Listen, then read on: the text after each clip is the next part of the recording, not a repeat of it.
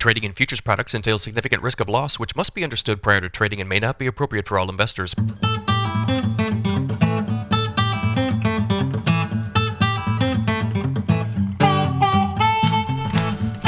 Good morning, everybody. It's Wednesday, December 13th, 5:28 a.m. Central Time. Grain markets are lower this morning. March corn futures down 4 at 481 1/4. March soybeans down 11 3/4 at 1331. March Chicago wheat down 9 1/2 at 616. March Kansas City wheat down 10 1/2 at 646 1/4. March spring wheat down 7 1/2 at 722. Big currency news out of Argentina this morning. So Argentina announced a devaluation of its currency last night. The country's economic minister announced that the peso will be devalued by 50% to 800 to the US dollar from 400 previously. The country is also canceling new plans for public works while cutting energy and transportation subsidies. The new administration believes that the measures are necessary in order to cut the fiscal deficit and reduce runaway inflation. The currency devaluation may make Argentina's agricultural products more attractive to global buyers. Export taxes on some products may be removed once the economic emergency has ended. I think this is probably why soybeans are slightly lower this morning. The knee-jerk reaction here is to sell the grain markets. Is that the right move? I don't know. A couple of things. First off, there's like a black market for currency in Argentina. The official government rate is not really reality, and the black market has already devalued the currency more so than what the government's talking about in terms of their official rate. When it comes to the soybean market, so when I see a headline like this, the question I ask myself is this: does this headline will this result in an addition or subtraction of bushels on the global balance sheets or on any balance sheets? And the answer to that question is no, it does not. Not right now.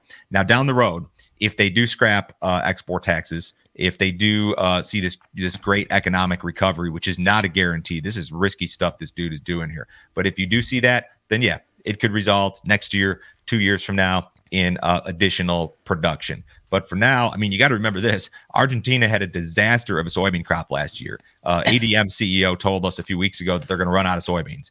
They're not crushing the beans that they typically do. So the knee-jerk reaction was to sell this thing. But you know what? 11 cents is not a big move in the soybean market. And maybe that gets worse today. But I would guess that we're back to trading weather within a couple hours. There was a headline in Bloomberg yesterday before this was announced, and I think everybody knew it was coming. Farmers in Argentina seem to think that export taxes ultimately for wheat and corn will be scrapped, but that export taxes on soybeans may be kept. I think that has something to do with the big crush industry in Argentina. So, I mean, it's a deal this morning, guys. Again, an 11-cent break in beans, 3 or 4 cents in corn.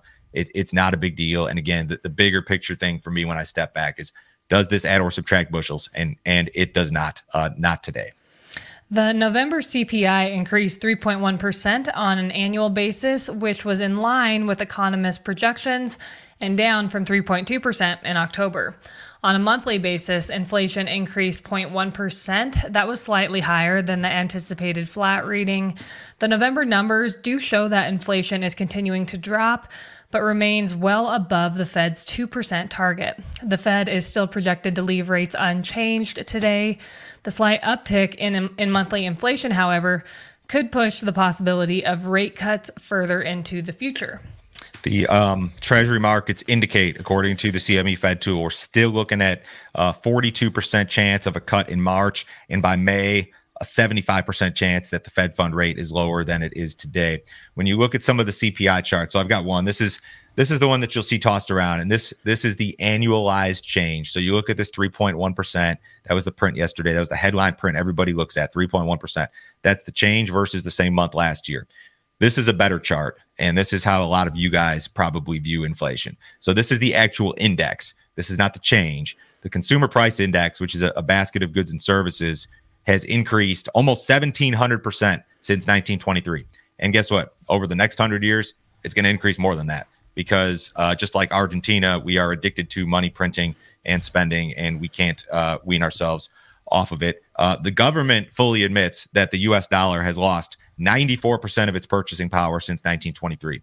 And over the next 100 years, it will lose more than that. It'll lose 99% of its purchasing power over the next 100 years because, again, we print money, we quantitative ease, we don't allow ourselves to get into recessions or depressions anymore. So that's the deal. Inflation is very real. And yeah, it's leveled off a little bit. The government's not telling you it's going to go away. The government just wants 2 to 3% inflation and not 9% inflation, essentially. So if you guys have not checked out our premium content, you need to do so. Joe, can you tell me about the video you put together yesterday? So this is a very timely video. Mike Finley was on with me yesterday to discuss some off the farm investment type stuff. The title of the video was "Market Timing is a Waste of Time."